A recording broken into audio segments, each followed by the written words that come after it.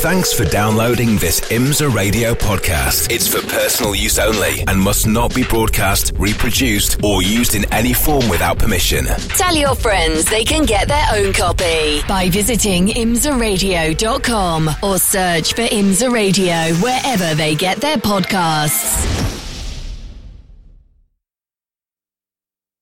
Live from trackside, this is IMSA Radio.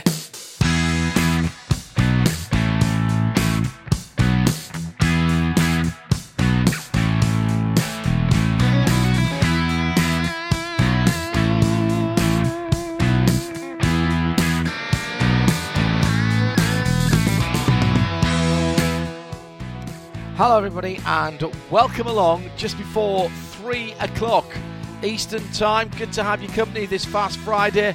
Busy weekend, even though we've only got 2 championships and 2 classes in each of those championships here at Lime Rock Park in Connecticut for the IMSA WeatherTech Sports Car Championship and the Michelin Pilot Challenge.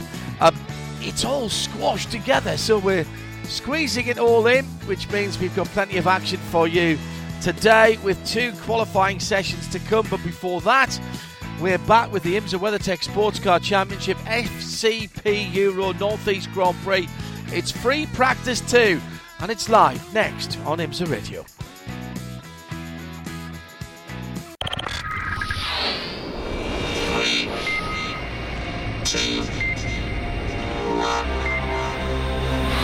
The WeatherTech Sports Car Championship on IMSA Radio. Let's head straight down to the pit lane here at Lime Rock Park. Shea Adam is there for us.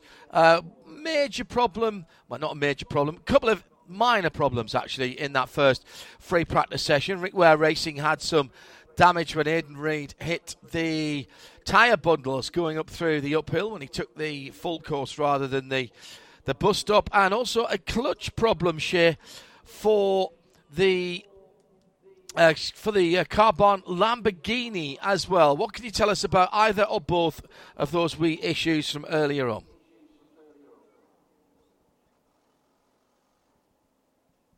As of yet, no. So we report on the people. But we do have the Lamborghini back out. It came out onto the pit lane of its own accord. That's the good news. So I would assume that the clutch issue has been rectified. But here to ask as of yet, just Steve Dinan sitting up on the box, and I don't really want to bother him at this point in time. I'll wait for or Robert McGinnis. But yeah, the Acura is still strangely absent as the session is set to begin in under 5 minutes time. But the good news for them was all they needed was a new nose, and Acura happened to have one of those on the truck. So very fortunate running for them. It has gotten a lot hotter since this morning's practice as well, John. Temperatures rising up into the 90s, or at least the track temperature is up into the 90s as of now. I'm sure Michelin will give us a much better indication of what it is. Yeah, way above. And we've got, this is the split session, is it not? GTD for the first 15 minutes only, and then GTD Pro to end it? I have to go with what you say on that. The pyrometer is out. Air temperature 29 Celsius, which is 84 Fahrenheit. On the track, it is 54 Celsius. That's 129. Now, we had those kind of temperatures at the weekend down in Portimao when it was 43 Celsius in the air and well up into the high 50s on the track. That's starting to get a little bit difficult for everybody concerned. It is steaming. Humidity, fortunately, only down at 40%. So at least it's a slightly dry heat this afternoon as the time is approached, well, just after 3 o'clock. Jeremy Shaw is with me, John Hindhoff, in the Haggerty Global Broadcast booth.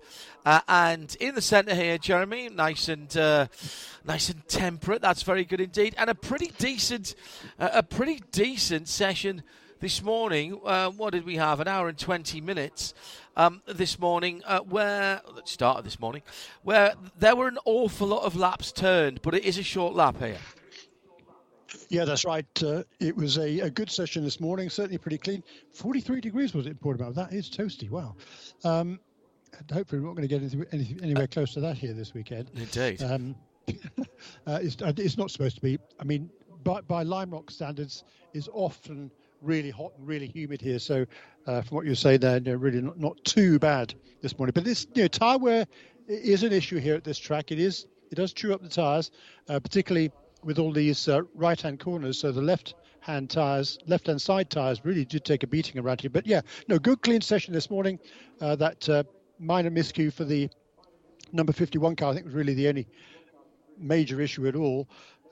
So that was good. I think the teams would have learned a lot this morning, and a lot more to be learned this afternoon. As you said, a little bit warmer now than it was earlier on.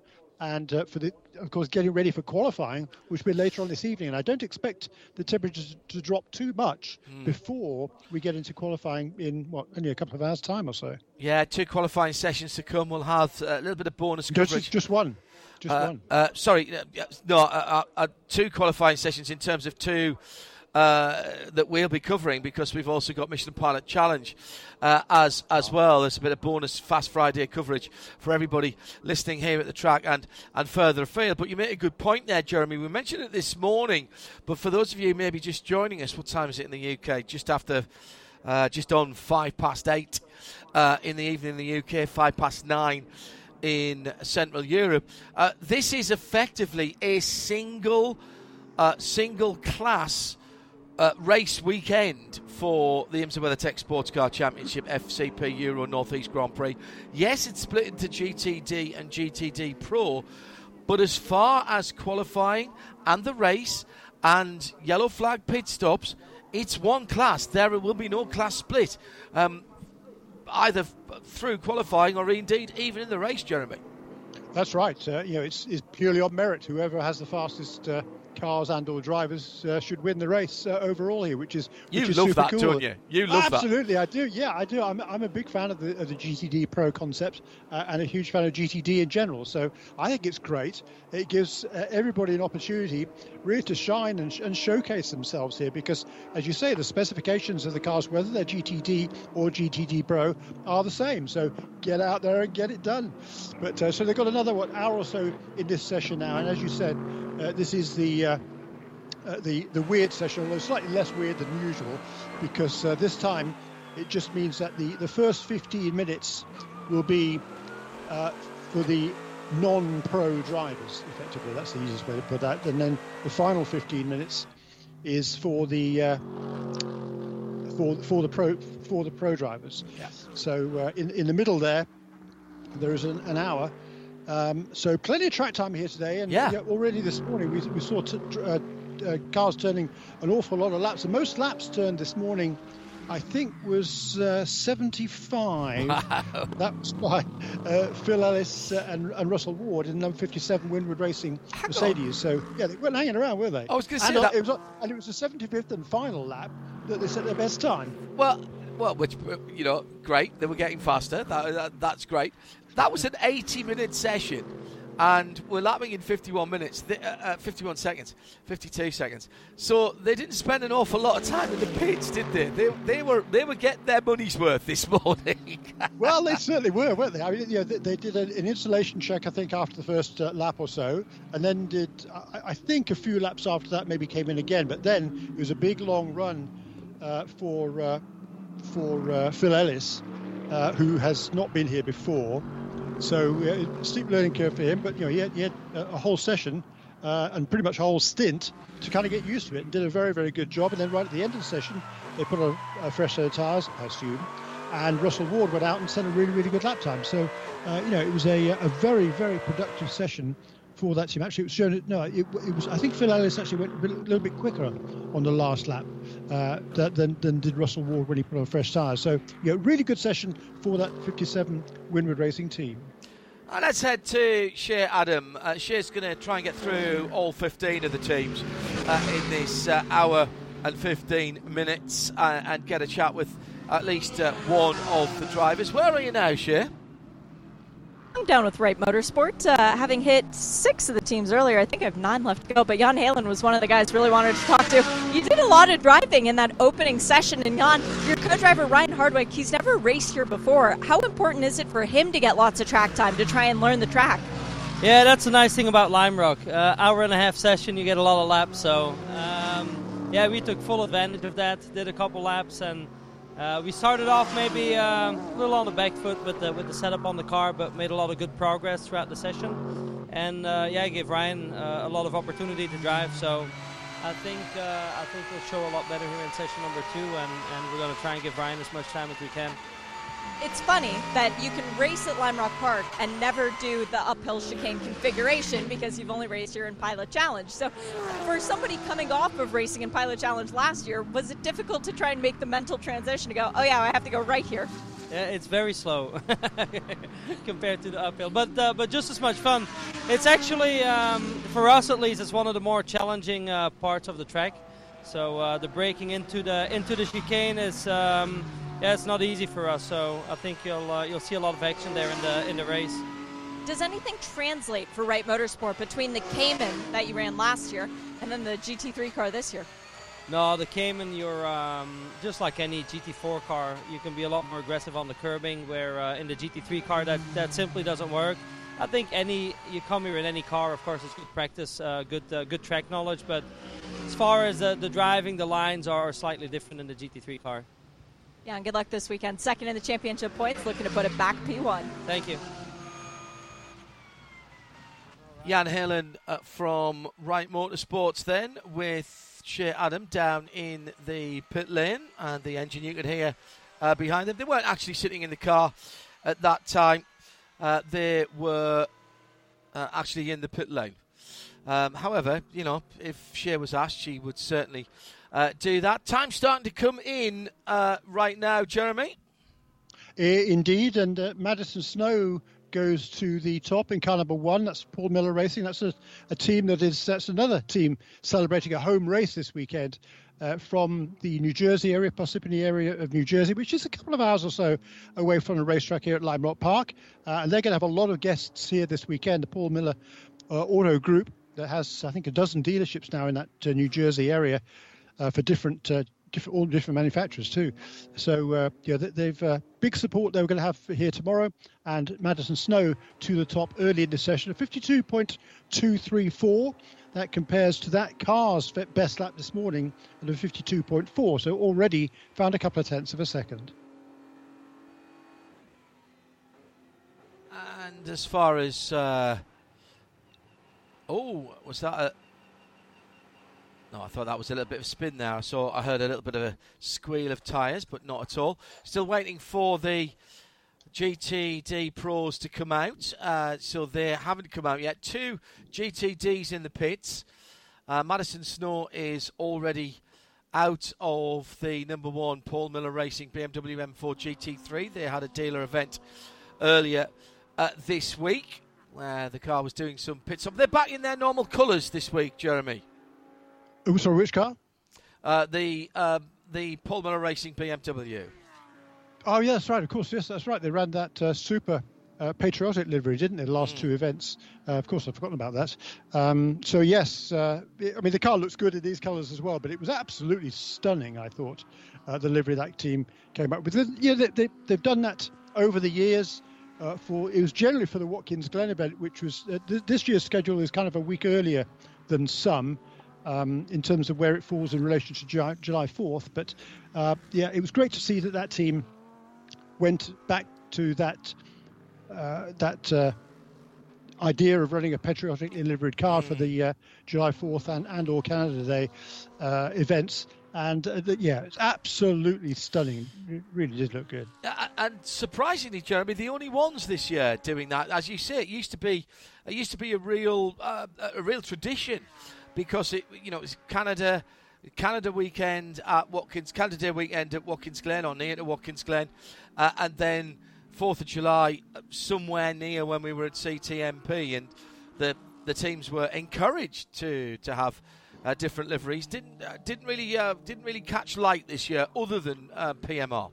No, for that reason though, because this year's schedule just kind of a week earlier, just the way it kind of works in the cycle.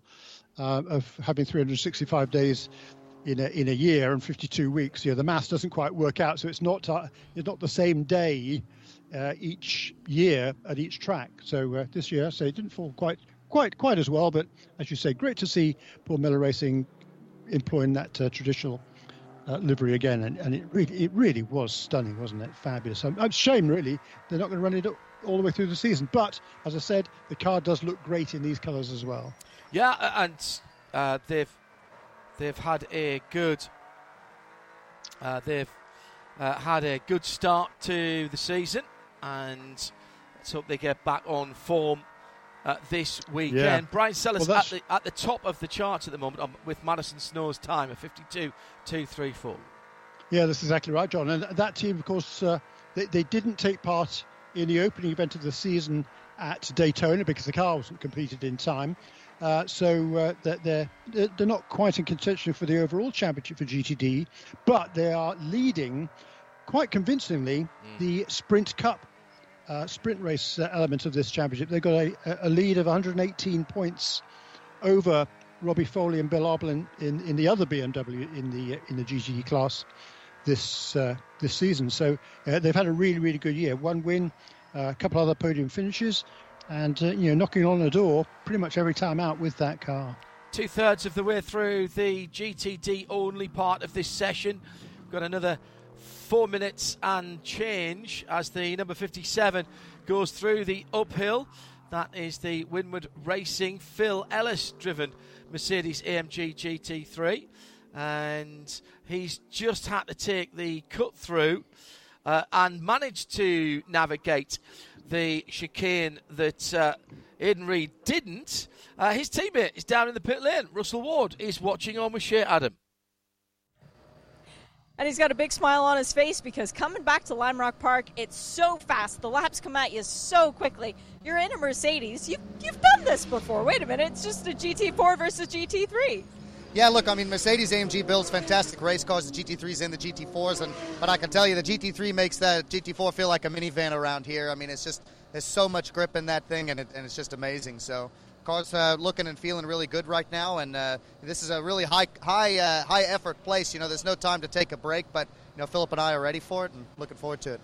How good did it feel to get that champagne and that trophy at Canadian Tire Motorsport Park last week? It felt amazing. I mean, and a long time ago, that was our first ever podium in the Mercedes was 2018 Canadian Tires, a third place, and so I mean, it's good to go back there, and you picked it up like it was, and to be on the podium's great. I mean, especially after the season we've had, ups and downs. So, but the pace has always been there, and the guys did an amazing job. I mean, we were fastest in pit lane, and one of the fastest cars out on the racetrack. So, it felt great, and hopefully we're going to carry this momentum here to Lime Rock and for the rest of the season. Well, obviously you guys aren't really in it for the Drivers' Championship this year, but there is that Manufacturers' Championship, and being a big part of Mercedes, that's got to be in the back of your guys' mind as well, is it not?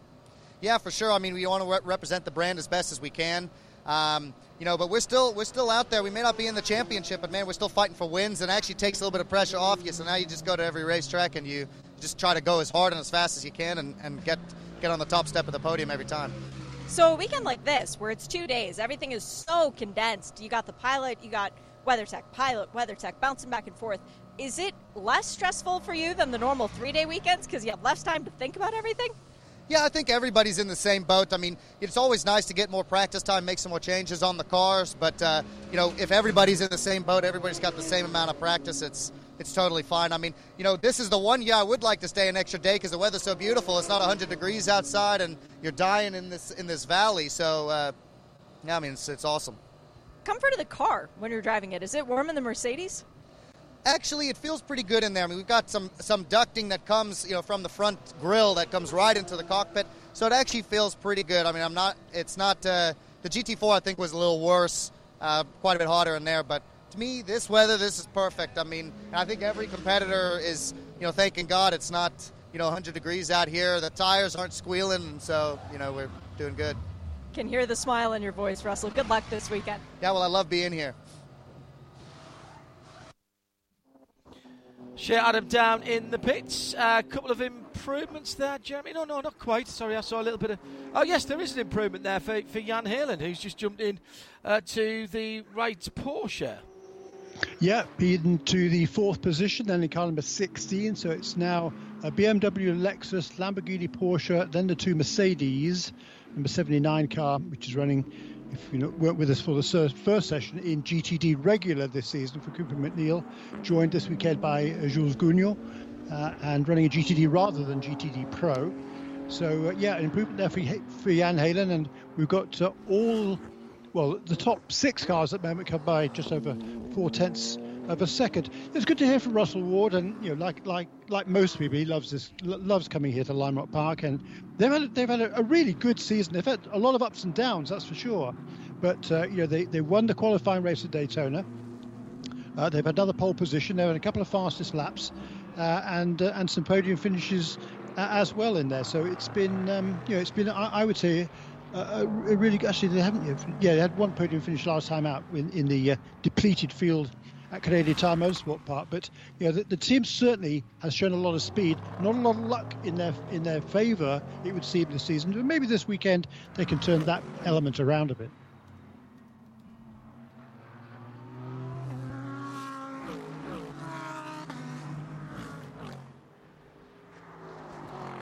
There's the Lexus. Jan Halen goes to the top, by the way, of 52.105 now for the Belgian in the number 16 Wright Motorsports Porsche. 152.105 compares to that car's best time this morning of a 52.5. So jumping up towards the top of the chart. So the fastest time in GTD this morning was a 51.8. That was set by Robert McGuinness in the car barn with Peregrine Racing Lamborghini Huracan. That car new to that team, as Shea Adam was explaining earlier on in the first session. The team managed to lease a car from TR3 that is only running a partial schedule this season for the rest of the season, and clearly making good speed with that already. And Shea's down at that pit at the moment with the car barn team and Jeff Westphal. Jeff was nice enough to come off of the top step of the perch for a chat. Jeff, new car, same Lamborghini though. Does it still feel as good as your old Steed? It may be better. We're still trying to decide. I'm not sure. I'm just really happy that the long hours and hard work that everyone put in got us here to this race in such a short amount of time after Watkins. It was no small undertaking trying to find a replacement car and get us back on track and competing the way we want to be. So really proud of everyone involved for that. This is Robert's home race. This is also a racetrack that has been fairly kind to you in the past before in Michelin Pilot Challenge. Is there any additional pressure to do well in this new car, or is the pressure taken off? I don't think there's any additional pressure. I mean, you always feel good when you're at your home track or a race that's close to home.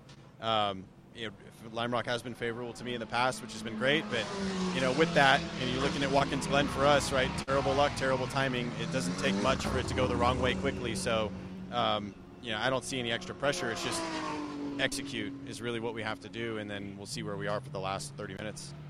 Seems like the speed is in the car so far today. I mean, rolled out really strong in that first practice session. Are you expecting there to be more to come from your car or more to come from the competition? That's a tough one. I definitely think we can squeeze a little bit more out of it, but I'm sure everyone else will do the same. The circuit configuration is definitely favorable to the Lamborghini platform, more so than some other tracks that we visit. So this should be one where we're strong at relative to others. I don't think there's a single person in the paddock who would begrudge you guys getting a podium this weekend. Good luck, Jeff. Thank you. Yeah, good effort by the team to get all that sorted out. Logistics is part of racing, Jeremy, but it's something that has to be considered. Absolutely not there by their undoing that they lost the car for after Watkins Glen, and they've had to react to it. Much as the drivers have to react with what happens in front of them, the teams had to react, and they've done a cracking job. They certainly have. I mean, they were really, really unfortunate to be involved in that crash at Watkins Glen. Just the innocent victim of two LMP2 drivers playing more silly asses, basically. They initially there was nothing done about it, which I thought was somewhat surprising. But after the race, both LMP2 drivers were put on probation for 4 months or 6 months, can't remember now. But so, they were giving it a bit of a talking to afterwards. But a totally unnecessary accident and very, very, very expensive for that team. And as we heard there from Jeff, I mean, there aren't many other cars around. There aren't many spare parts around either, because all car manufacturers, in particular, including race car manufacturers, are struggling with all the COVID restrictions, etc., and a knock-on effect of everything supply chain wise. There aren't many parts available, so they've done a great job to get that car from TR3. Hats off for them to making that happen, and then of course just getting the car ready for their own drivers rather than the TR3 drivers. And it's everything. Global supply is a big thing, and I was talking to some teams at the weekend down in Portimao for the 24-hour series, the Creventic 24-hour series, and believe it or not, things like wheel rims. We know, some people are having issues with tyres, not Michelin. They've got their act together for IMSA and do a cracking job. But tyres for street cars, for example, but wheel rims for racing cars. Teams were telling me they had got into an auction, Jeremy, for sets of wheel rims because they were getting so scarce, and it was pushing up the prices just to get. I mean, we're not talking about the Grinwald screw on the widget blob thing, that is something specific to A, B, or C car. We're talking about fairly standard things that were basically not being able to be supplied, and they're either not being built or the difficulty is getting them transported to where they're needed.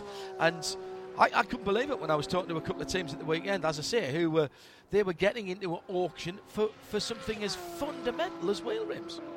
Yeah, but it's not restricted just to wheel rims either. I mean, you talked about Michelin doing a great job to overcome all the headaches. I mean, but even Michelin has had to restrict the amount of testing that's been done this season.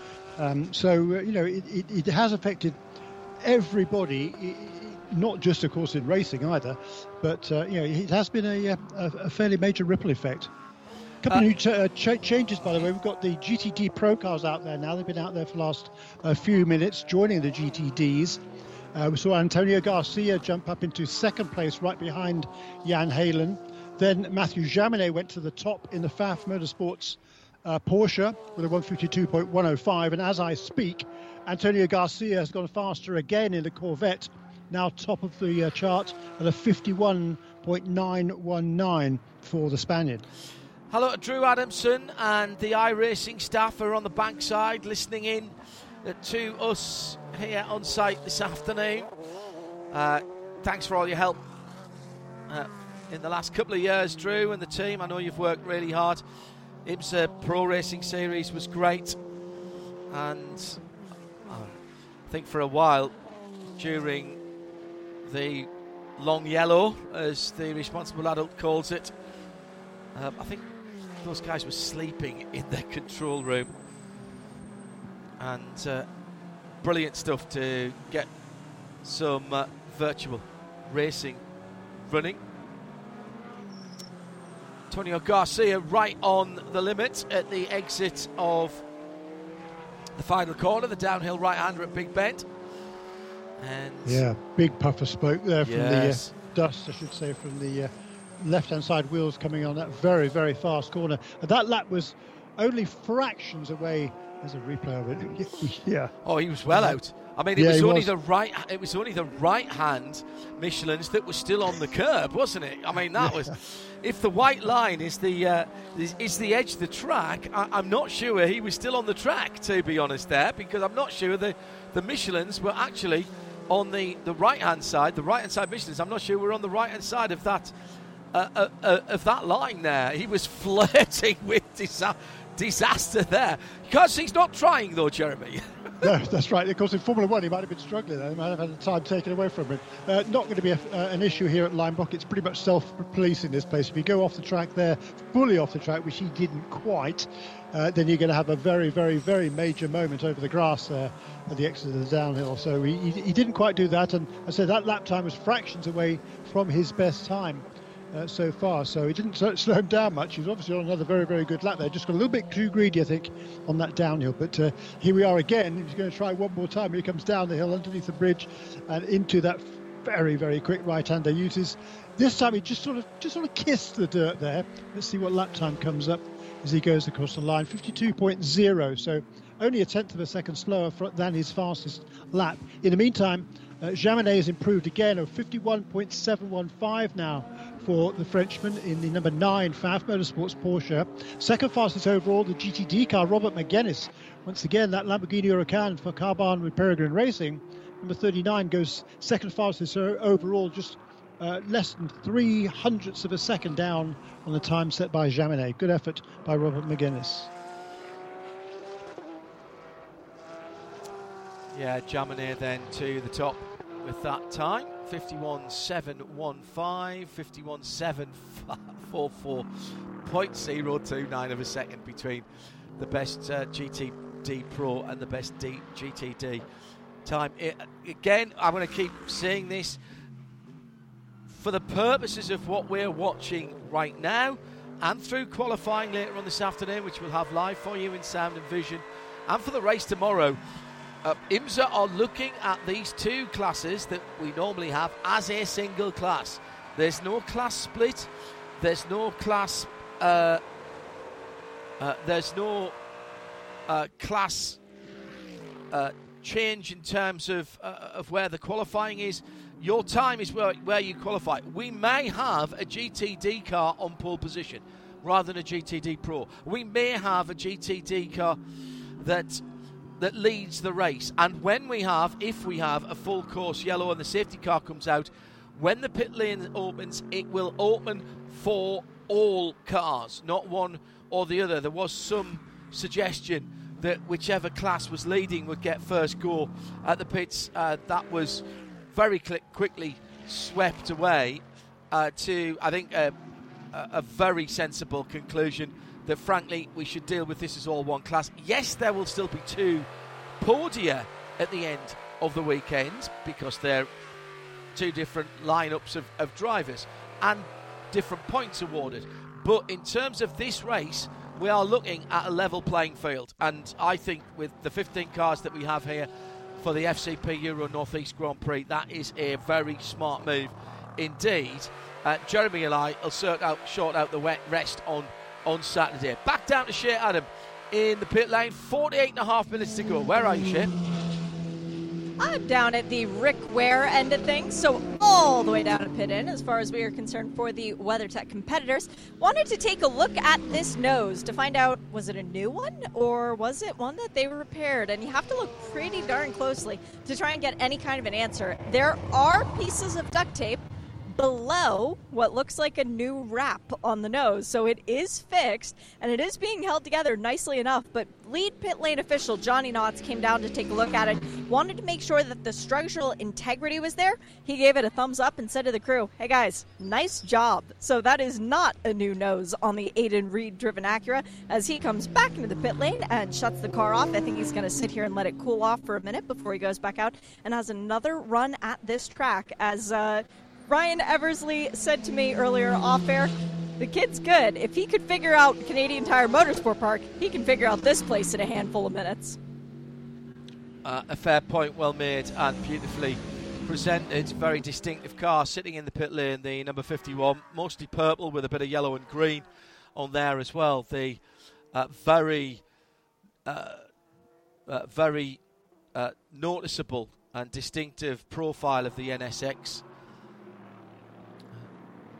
Car that I'm not sure will be replaced by Acura and Honda, but like the Audi R8, the time for those type of cars may be beginning to disappear. Makes me wonder what we're going to have for the next tranche of GT3 and GT3 Plus cars, if that actually happens, although I haven't spoken to a manufacturer yet who wants the GT3 Plus cars that have been suggested that go to Le Mans. No manufacturer at the moment seems to think that it's financially viable to design and build a new body kit for a car that might only be run by two or 3 cars at one race of the year. I don't understand that one at all. No, it's completely nonsensical to me. No, I've read it through time and time again, and I understand it makes a visual difference between that and the other GT3 series. But so what? Yeah. Surely the idea, I've said this on Haggerty Radio Le Mans. I've said it since. Surely the idea is, if you want to take GT3 or whatever GT3 looks like next, when the next regulations kick in, if you want to take that to Le Mans, the advantage is that it is GT3, and there are likely to be so many of them around the world, and you can race those cars in so many places as you can now. Trying to make a distinction, then you might as well stay with GTE as it stands right now, because if it's only going to be a privateer class, we're getting 22, 23 of those cars to go at Le Mans already. Then stay with what you've got, and But anyway, what do I know?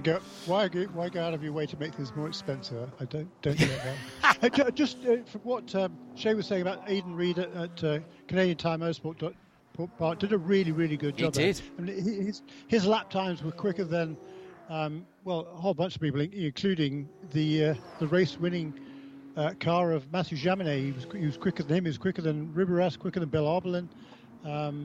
Very, very, very impressive run, and quicker, of course, than his teammate Ryan Eversley was at Canadian Tire Motorsport Park, so having not been there before. So Aidan Reid, very, very impressive he was at north of the border, and once again showing good speed here. First time in the car, it's he that set that time in this session, which is 6th fastest of all of the cars in this race. Down to 44 minutes, so halfway through the session, or a little under, and the last 15 minutes will be for GTD Pro only. Maybe we'll see 1 or 2 qualifying simulations for that. Busy afternoon coming up next at around about 4:40 local time, so just over an hour from now we'll have Michelin Pilot Challenge, and their qualifying session is an extra piece of coverage for you. And then qualifying 5:40 local time, that's 10:40 UK, 11:40 in Europe. We'll have that in sound and vision for you via imsaradio.com.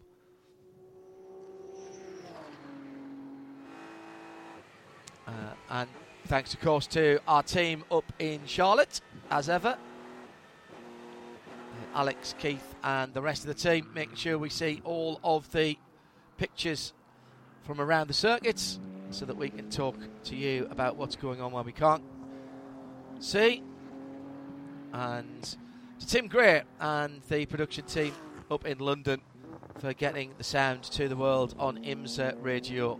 RS2, of course, is always the home of IMSA Radio. 365 days a year, there's always IMSA content on there, replays of races, real-world road tests, features, interviews, and all of the archive is there as well. It's all absolutely free.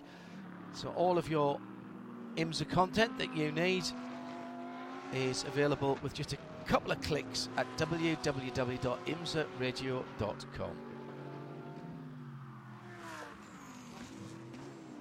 So just 2-3 cars in the pit, and as I say that, somebody's just pulled in. That was Roman De Angelis, who's just come into the pit lane.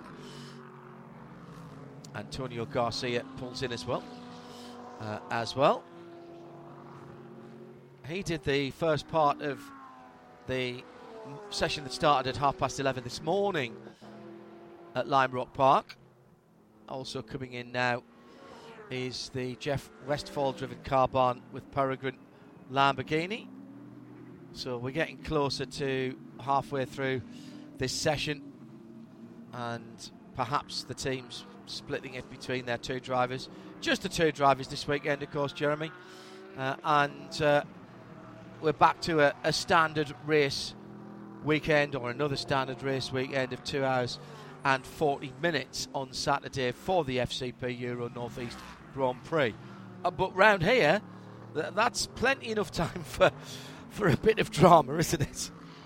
Yes, it is. There's going to be plenty of laps during the race. and this it's non-stop action out there for the drivers. We had somebody was talking about earlier on, weren't they? I mean, there's just no time to relax around here, because the front straight is certainly it's quite a long straight here. It probably takes up the better part of a third of the lap time probably around here. But and the good news is, the drivers don't have to worry about the stress of other cars coming past. I mean, last year the prototypes haven't raced here for quite a lot of years, but in the past the GTD drivers always had to be concerned about the GTLMs coming up and passing them. This time though, all running in the same category of car, so that shouldn't be. It'll be a slightly lesser load than usual for the drivers here, but it's a busy place. Amazing to me now when we look at what we're seeing here today and what we're looking forward to tomorrow, is that we had LMP1 cars around here. I remember Dindo Capello and his pass on the grass right where the Lexus is round about now, in the old open top Audi R8 LMP1 car. And Shea's dad raced here in prototypes as well. He 1983 in a Jaguar. It is extraordinary to think that happened. New fastest time in GTD, and it's Aidan Reid. After his little contretemps this morning with the tyre barrier on the uphill, the WeatherTech.com machine goes to the top with a 51.7. He's 0.019 of a second away from the fastest of any GTD car. Talk about a fast learner. This is a man who is peeling into the pits now. Yeah, come in now. I think we saw a slow Lexus as well on the front straight a moment or two ago. We're talking about a driver here whose daytime job, his full-time job, is being a race engineer for Rick Ware's NASCAR team, and does a bit of driving as well. Well, I tell you what, if he wants to change careers, he's doing very well indeed. Car being fueled at the moment with no driver in the seat. Watch out for Shea just jumping in there and taking it over. Actually, she hasn't got a race suit on. Never leave a car on pit lane with a door open, particularly when Shea's got a race suit on, because honestly she'd be in like Flynn there. What do you reckon of that then, Jeremy Shaw? Aidan Reid, talk about a comeback. Fantastic little mistake, and he was disappointed with himself, caused a bit of damage to the car in the first session, has completely and utterly stricken that from his mind and just gone second fastest. Very impressive. Very impressive. First time here, who cares? I mean, Jules Gounon also first time here. He's third fastest in GTD, and Robert McGuinness possibly did some. I'm not sure whether he's raced here before, actually.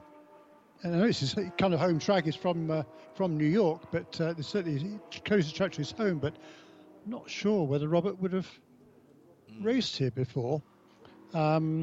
So, they're the top three at the moment in GTD. But that was a really, really fine effort by Aidan. Good bounce back from this morning, as you say. A little bit embarrassing. But good speed there. And that was a fine effort. That's a good lap time that he turned out. A 51.734 was actually, that is actually a thousandth quicker than the best time of anybody this morning, which was John Edwards in the number 25 BMW entry. So, good effort by him. Not quite quick enough to be quicker than Jaminet this afternoon. Once again, that Porsche looking really, really good here. That's the same team that won here back in 2019. In that was the FAF team's sort of maiden season at this level. Dennis Olsen and Zach Robichon took the number 9 car to the GTD victory, and that team is looking to do the same again this year. Big ambitions for the future. They announced that recently, that they would like to be running in the GTP car in 2024, conceivably. That's what they're aiming toward, but in the meantime, still lots to prove here in GTD Pro. Yeah, very good point. Very good point. The engine that you can hear is the number 32. That is the Courtloff Motorsport Mike Skeen driven AMG GT3. That big twin turbo. The big twin turbo V8, which has a sound that rattles your sternum when it goes by you. Yeah, they seem to be struggling a little bit. Slowest they are at the moment. Maybe they're running full tank sessions again in that Courtloff Motorsports Mercedes. That is the car that still does lead the GTD Championship by just 5 points over number 16 Porsche. But at the bottom of the charts at the moment in this session, 1.2 seconds away from the fastest time. And 1.2 seconds around here, that's a lot. And certainly one wouldn't expect them to be staying there. So, they were fourth quickest overall this morning. Second in GTD was Mike Skeen. That turned a 51.8. This afternoon, he's turned a 52.9. So, I fancy they must be concentrating on maybe longer runs in that number 32 car. Let's go down to Aston Martin, to Heart of Racing, and to Ross Gunn, who's with Shea Adam. Hanging out with Ross Gunn, enjoying the sunshine. Very English day that we have here. Nice weather, a little bit warm, but you get to drive at Aston Martin, so it kind of is an English day. Lime Rock Park, last year, you won here, albeit you didn't drive a whole lot during the race, but how similar does your race car now feel to that winning one last year? Very different, to be honest. The team have made great progress with the car over the year, since last year, so I feel like we're in a better position, but unfortunately for us, so is everybody else. So it's going to be very competitive. The lap times are very close, and qualifying is going to be super tight today. There's such a short lap, and as I said, so many competitive cars. It's going to be a really good show for the fans. Is it going to be you qualifying the car? And I asked this in relation to the fact that you and Roman D'Angelo shared a car for all of last season. I don't feel like I've seen the two of you on track together at a lot of the time this year. No, to be honest, we haven't. I mean, I've done a couple of quali sessions this year, but it's been quite strange because being in a different car to Roman, I'd have assumed that I'd be out there with him more often, but we haven't. But I will be qualifying later.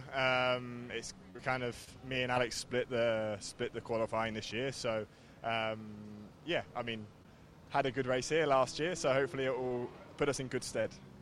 It's a very short lap, but is there anything you can do to work with the sister car to try and get in draft coming down the front straight, get a little bit of extra speed?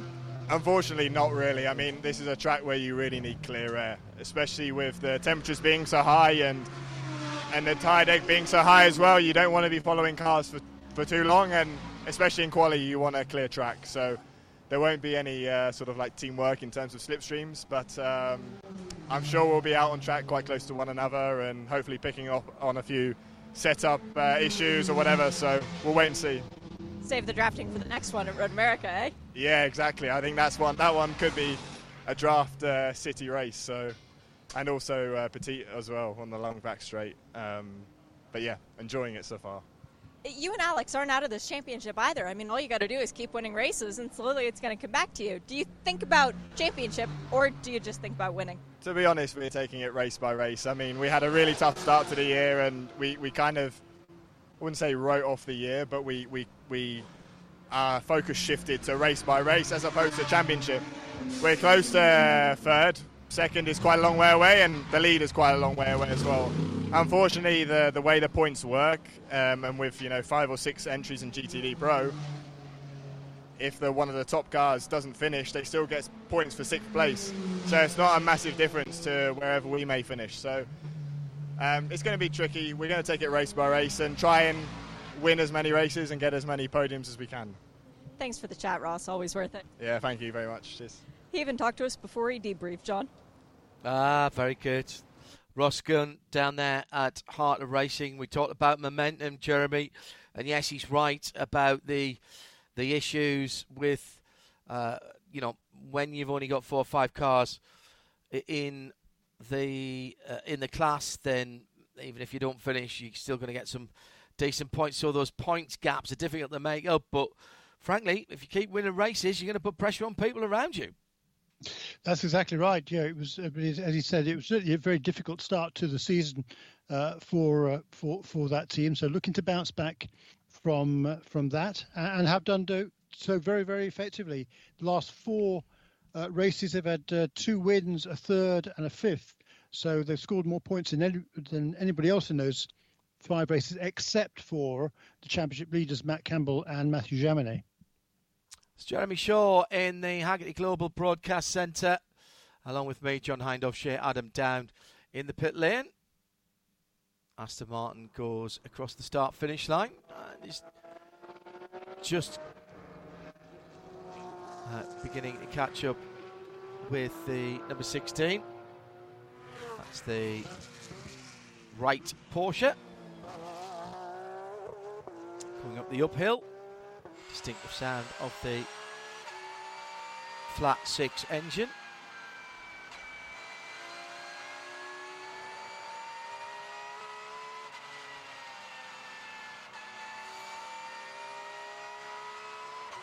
So on the half an hour mark.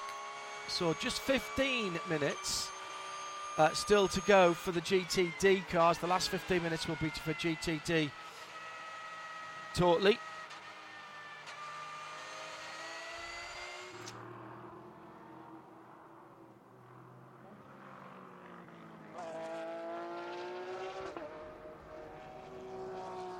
No change at the front then. Still Matthew Jaminet leads the way, 51.715 seconds for that number 9 Pfaff Motorsports Porsche. The lap record, the qualifying lap record here for GTD was 51.4. That was set back in 2019. The fastest lap in qualifying last year was by Roman De Angelis in the Aston Martin of 51.7. So that's almost identical time set by Jaminet and also by Aidan Reed in the GTD Acura this session as well. No other recent improvements other than Madison Snow up to 4th in GTD in the number 1 Paul Miller Racing BMW. He's just turned a 51.9 a few minutes ago. So we've now got the top 9 cars covered by a hair over 0.5 of a second. In fact, the top 8 by less than 0.4. Let's go and Ryan Eversley comes past, which means Aidan Reid is out of the number 51 NSX, the Rick Ware machine. So let's head down to Shea Adam in the pit lane and hear of the man of the moment, top time in GTD, and a blink of an eye, Shea, away from top time overall. Yeah, Aidan, that 51 machine of yours sure looks pretty good with the purple, but the bright number 1 on the side of it, that lap, was that everything you had, or is there more in the car still? Oh, please, there's plenty more. I'll find it this afternoon. Nah, look, it was well put together, but there's always ways to improve, and we'll go back to the drawing board for qualifying and try and repeat the same, but do a little bit better as well. But I have to thank the team that made a really messy looking NSX look really nice and shiny out there now, and we got a good piece for qualifying, and it's all thanks to them. I've had a tough day. Started off not so great. Went wide and tried to tear the nose off the thing, but the boys have fixed it up, and now we're in a position where we can take the shot for pole. So I'm going to give it everything this afternoon. We'll lay it all down there and see what we have, and it's going to be a long day. It's going to be a strange one in my career, but I'm hoping it ends with a pole position. That certainly would be a nice way to bookend the day. Were you aware of those tires being there when you took that cutout, or did that come as a bit of a shock? Look, in the end, it was my mistake, because I know that between sessions they go from the outer loop to the chicane, and I was looking at the bottom of the hill for the chicane, and when I didn't see anything at the bottom of the hill, I didn't think it would be at the top of the hill. Coming over the crest was a bit quick, and couldn't get it stopped in time. So in the end, that was just my poor judgment. But I'm doing my best this afternoon to make it up to the guys and put together a good qualifying. And we've turned it around so far, and we've got more work to do this afternoon. But we're happy with what we have. Yeah, for sure. And on to happier things. Acura has sat on pole at this race. They still hold the track record. Does your car feel capable of maybe throwing down another pole position or another track record here? I'm going to do everything I can. I'm going to take everything we just found from our quali simulation. I'm going to go back, look at what I did, look at what I can do better, focus on the tyres, focus on putting it together in one lap. It's a short lap here, but you do get more of them in 15 minutes. So we're looking to make that into an advantage as well. But everyone's so tight. To be fast in practice is one thing, but to do it again in qualifying with everyone on top of each other in terms of lap time, it's going to take an equal or better effort this afternoon, at least. So look, we've got some work to do, but I'm confident but thankful for my guys, because I've definitely done what I can, and they've done everything they can and more to make up for a rough morning. Aiden, if sheer force of will was enough to get pole position, you'd already be on it by a mile. Good luck later, mate. Thank you. Oh, brilliant attitude from Aiden Reid. Put his hand up to that, and he's bounced back in the best possible way with the lap time that he put in there in the quali sim that he's just done. Oh, that's really impressive, Jeremy. Ryan Eversley getting close to him, around about half a second off last time around. No, actually a full second off, but he won't be on new tyres. Ryan's not going to qualify that car. He's going to be the closer on Saturday. You've got to love Aiden Reid's attitude and the way he goes about his racing. Very impressive young man, just 23 years of age, from Perth in Western Australia. And of course, this is only his 10th start in the WeatherTech Sports Car Championship, and he's coming off his best finish with this team, a podium result last time out just a couple of weeks ago, north of the border at Canadian Tire Motorsport Park. But he does already have a win to his name, don't forget. He was part of the Turner Motorsport team that won last year's Salem 6 Hours of the Glen. So he does have one race win under his belt with the Turner Motorsport BMW team, now trying to add another win under his belt in the Acura as well. Sitting second at the moment, as Pfaff Motorsports sitting top of the pile with Mathieu Jaminet comes into the pit lane.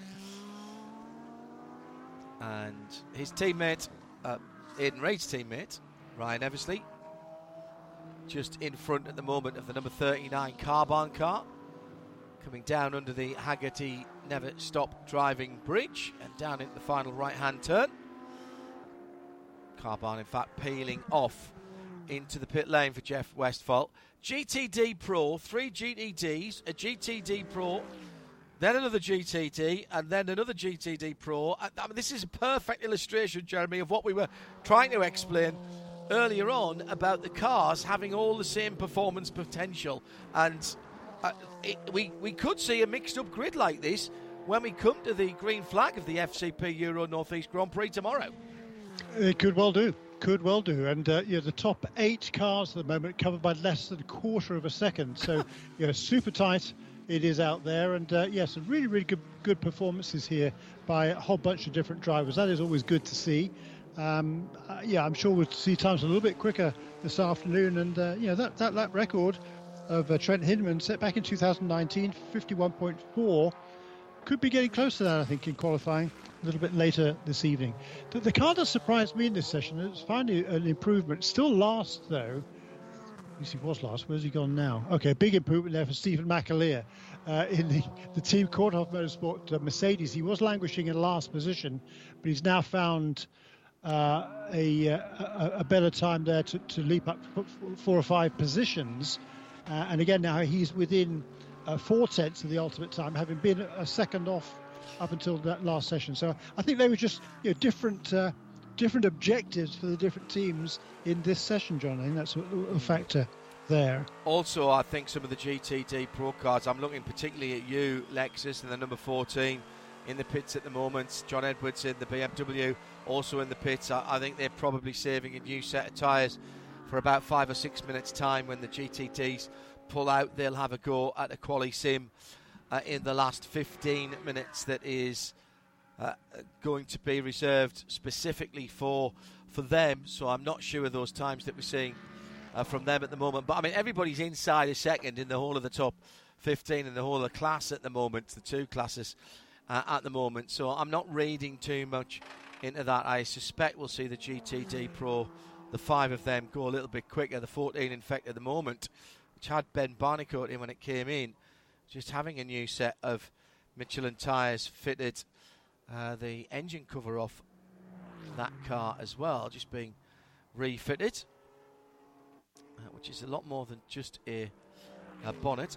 Shea Adam is down at Faff, and she's been watching some setup changes down there. Shea, what's been going on?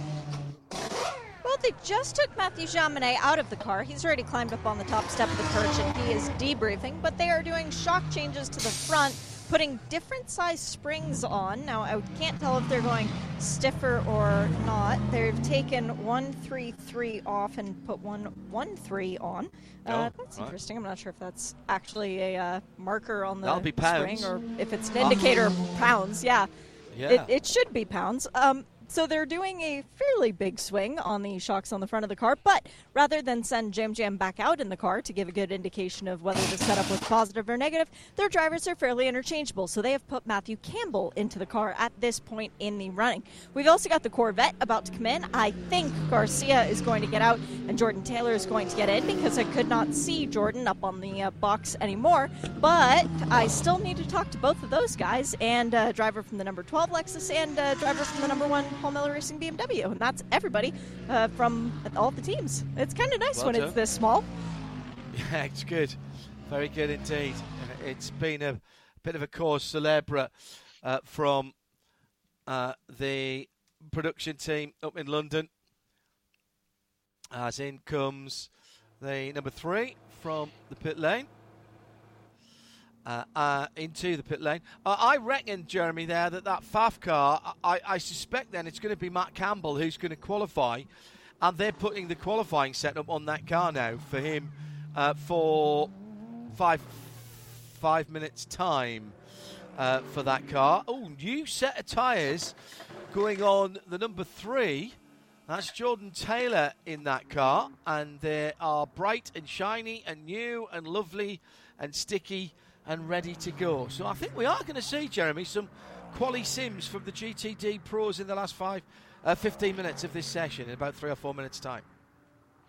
Yeah, and looks like it's going to be Jordan Taylor perhaps again qualifying that car again. Just some sort of useless stat department perhaps, but Antonio Garcia is currently tied with Helio Castroneves for the number of consecutive seasons with at least one pole position. This is just in the WeatherTech era, so starting in 2014. Tied with Helio Castroneves on 4, but he hasn't yet had a pole position this year, Garcia. In terms of fastest race laps, though, in 8 consecutive years, every year since 2015, so only on the first year, 14, did he not have one fastest race lap, and he's already set that extended that streak here this year as well. So a little bit disappointed that Garcia isn't going to be qualifying that car. Maybe he can to get himself in the record book one more time. That's Jeremy Shaw, who is in the Hagerty Global Broadcast Centre with me, John Hindhaugh, Friday afternoon. Hello there. Just after 4 o'clock. Now, Jeremy, we've got some improvement. Stephen McAleer, stung by you talking about him being at the bottom of the pile, has found a bit of time. Yes, to the top of the pile. Not quite quicker than Matthew Jaminet, but 1/1000th of a second quicker than Aidan Reed to be fastest of the GTD cars in car number 32. That's the team caught off Mercedes. So clearly whatever they were working on first half of the session really has worked, and he's taken advantage of a good set of tyres there. We're inside 2 minutes to go now for the GTD non-pro cars in this session, and there he goes right to the top there for Stephen McAleer. So great effort by him. Of course, this is a home track for Stephen. He's based in upstate New York these days. Richard from Glasgow is a long way from there, but this is probably the closest track to his home. his current home. It's not unlike Knockhill, in fairness. Probably it's about the same sort of lap distance, not quite as uppy downy as Knockhill. I tell you what, Jeremy, if this is Tim Gray has rightly just said it's narrow at Knockhill, it really is. It's like a country road. Great for bikes though. BSP was there last couple of weekends. Brilliant stuff. I used to love going up there. I tell you what though, Jeremy, look how close this is in GTT. We'll have one qualifying session, all 15 cars out at the same time. We could have a real battle for pole position, for overall pole position. Never mind for the 2 pole positions in class. There's going to be something on here. Now, what we should make the point is that in GTD, it has to be a silver or a bronze driver, whereas any driver can run in GTD Pro. So we probably, and I'm saying probably, should see the GTD Pro cars with slightly quicker times because they should have full pro drivers in there. But I tell you what, the way some of these guys are driving at the moment, that's not a foregone conclusion either. No, there's some pretty darn good silver rated drivers out there, that is for sure. And it is super tight right now. I mean, the top 10 cars covered by 0.204 of a second. The top 12 covered by less than a quarter of a second. I mean, it is really, really tight out there at the moment. The only 3 cars that are not within that group are the harder racing team number 27 Aston Martin, the Ben Barnicut Lexus, and the BMW M Team RLL car number 25. That car's not done many laps in this session. They've only done 20 laps, a lot less than everybody else.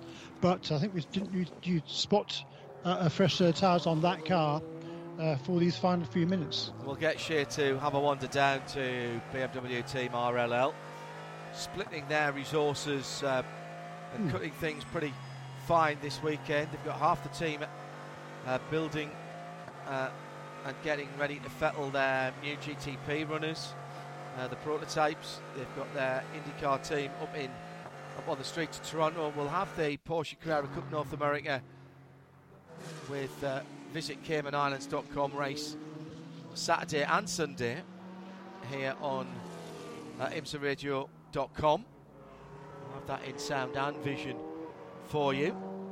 We have the ability to add extra channels, but we'll have the video up for you as well. If you go to IMSARadio.com, it will all be there for you. Shea Adam is watching some more suspension changes going on. Teams are taking this qualifying setup quite seriously here. Shea, we don't often see these amount of changes on pit lane. Nope. And this one is going on in the 14 Lexus, but this is a change of shocks in the rear of the car. And to accomplish that, they have a mechanic sitting in, well, it would kind of be the trunk space where you take out the rear windshield. He's just completely tucked up in there. You could actually put the glass panel back over him and send him out on track for what would be a terrifying ride. But yes, they are trying to get this done so that they can send. Let me just take a quick peek. It is Jack Hawksworth behind the wheel of the 14 Lexus, so I would imagine that he will be doing qualifying for them as well. They'll try and get the shock change done and then do their mock quali run. Shea Adam down in the pit lane. Yeah, Lexus RCF, family car. You can always put someone in the boot. As the driver sits there impassively, nothing he can do right now. Ben Parnikitz is sitting in the car. Yeah. And he just had a drive-through, by the way. He was 7 Ks over the pit lane speed limit just a few minutes ago. So got a drive-through penalty for that pit lane speed violation, +7, yes, for car number 14. That was, when was that? Only 3 or 4 minutes ago.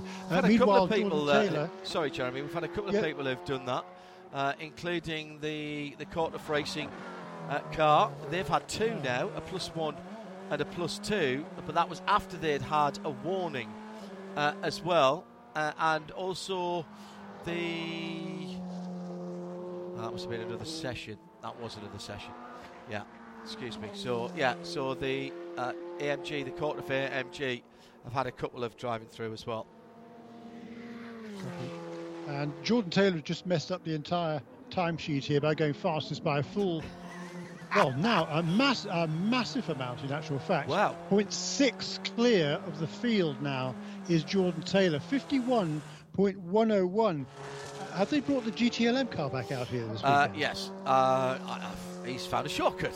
I've got no clue. But that's the biggest gap that we've had pretty much between any two positions since the cars rolled out at 11:30 this morning. That's extraordinary. We will cogitate on that for a moment as Frankie Montecalvo talks to Shea Adam down in the pit lane. I was just joking with Frankie, talking about the mechanic in the back of the sister car, the 14 car, changing the shocks, and he goes, it's the only way to get to those things. You guys know these cars inside and out after racing them for such a long time, but it seemed like there was some magic found last year in the race. Do you feel like it's translated over this year?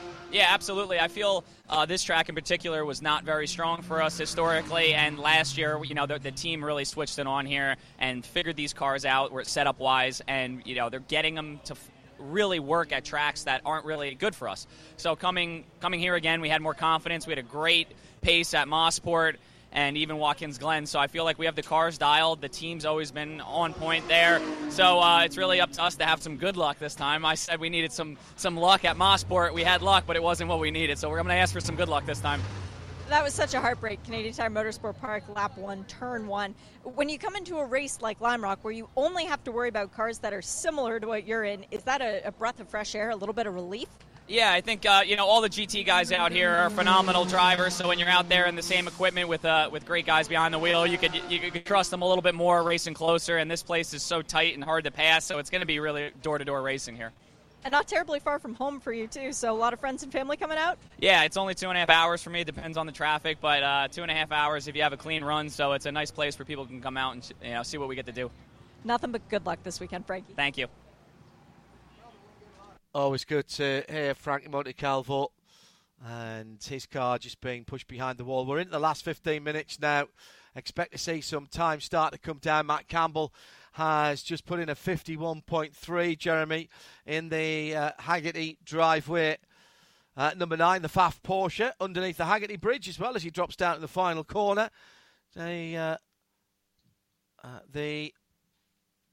shadows just beginning to lengthen a wee bit at this time of day. Yeah. It's what's the time now?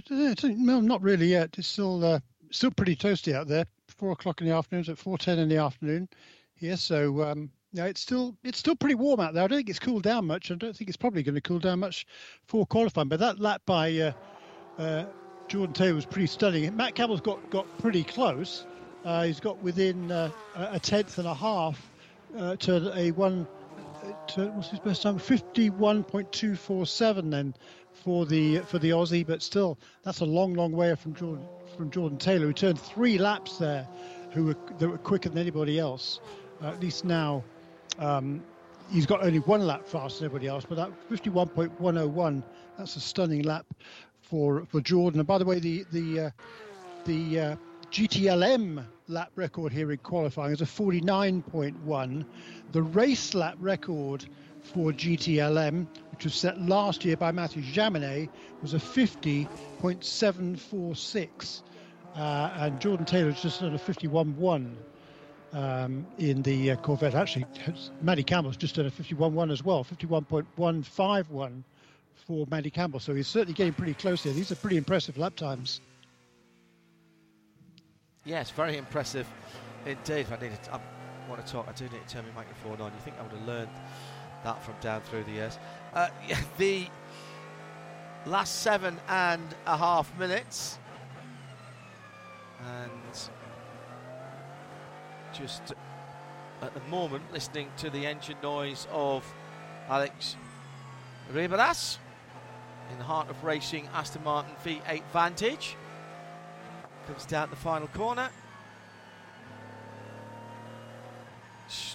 No, he's coming in the pits, isn't he? Didn't get on the throttle there at all. Didn't even need to see him pulling across the right-hand side of the road. I was about to say it, a bit late on the throttle there, but that was because he was coming in. So, same part of the track for the number 14 then, the Lexus. Jack Hawksworth back in the RCF. Cross the line for the front engine V8. And Heart of Racing has gone behind the wall. So Alex will not improve. This is fantastic watching these guys right on the ragged edge. Through No Name straight and down towards the uphill. He'll take the first right-hander.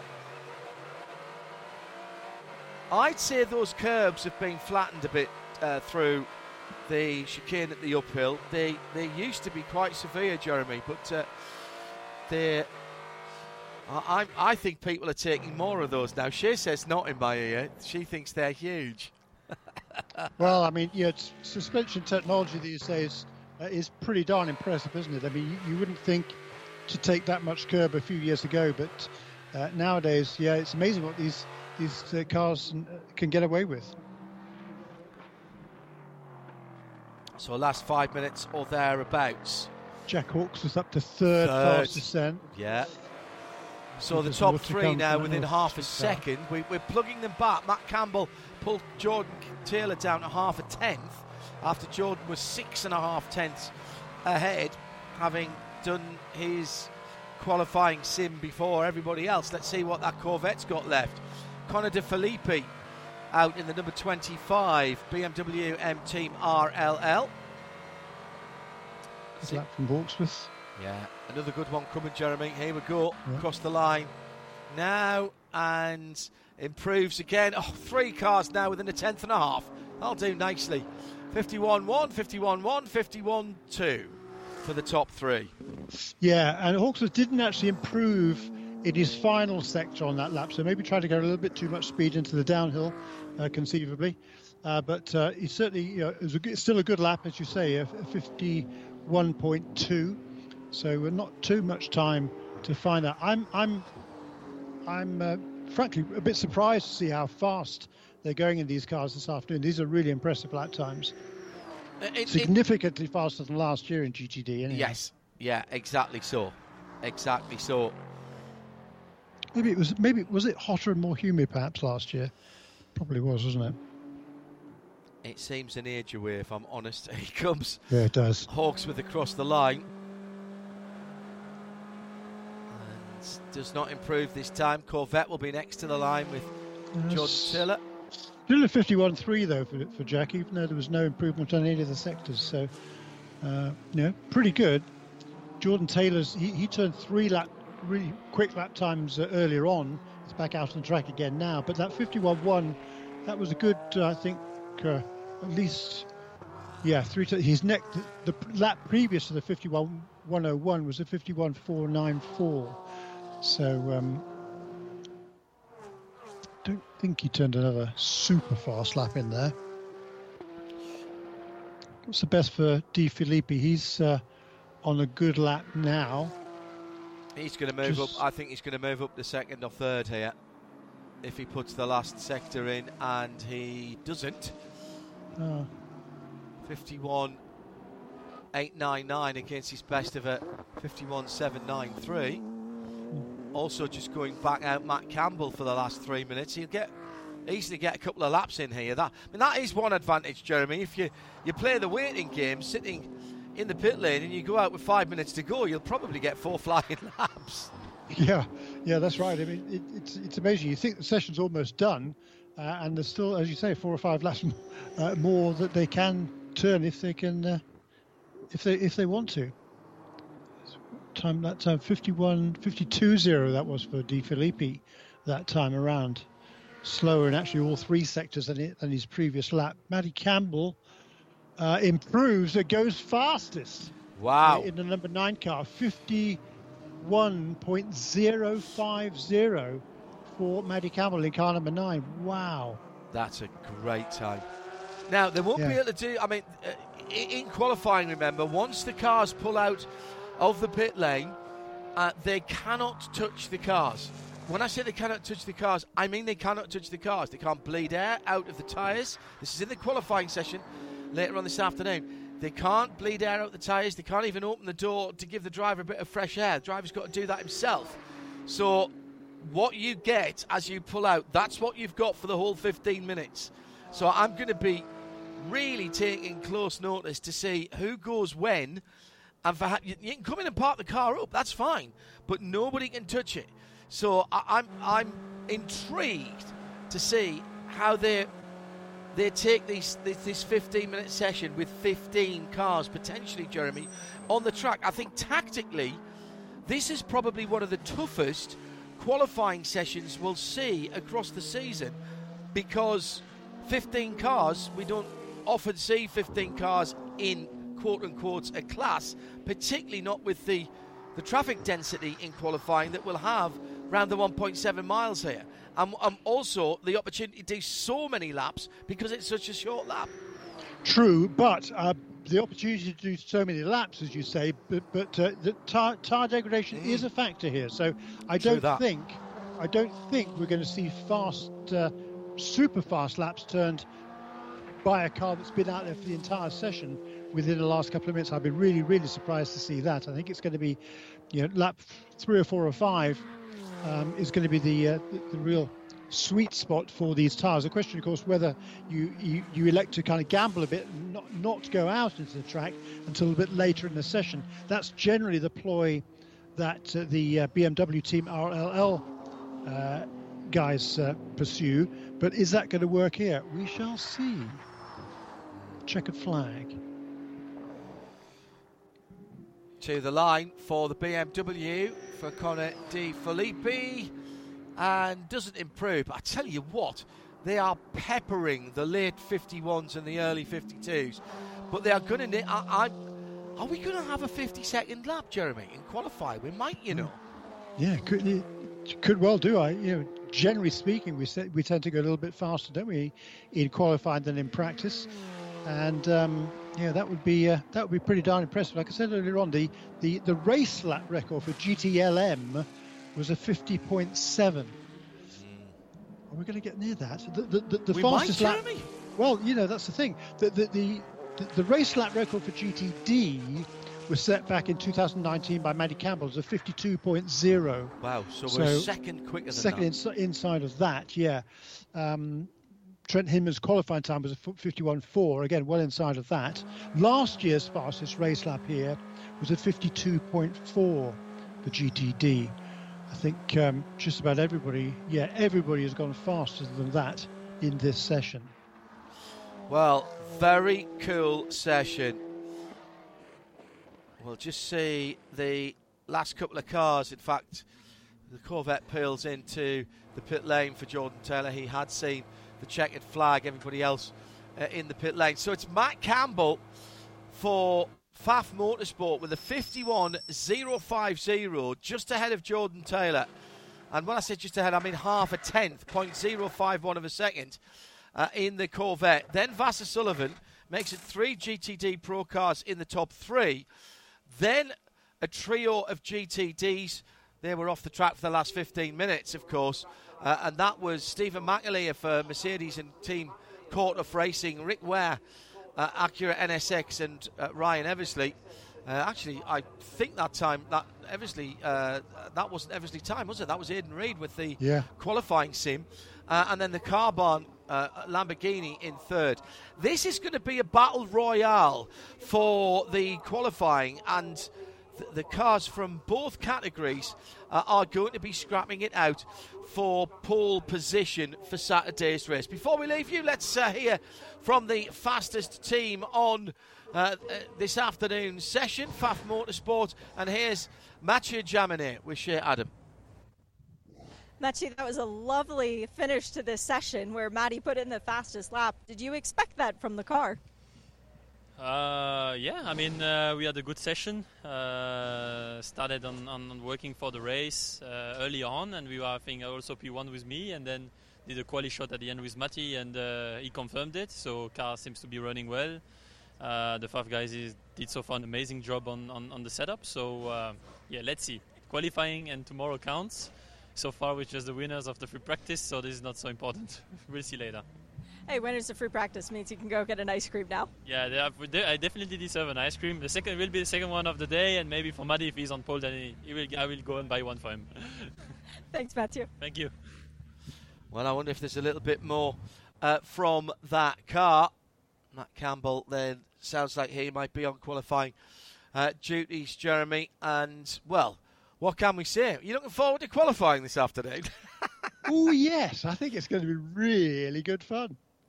Thank you very much indeed to Jeremy Shaw, who was in the Haggerty Global Broadcast Centre with me.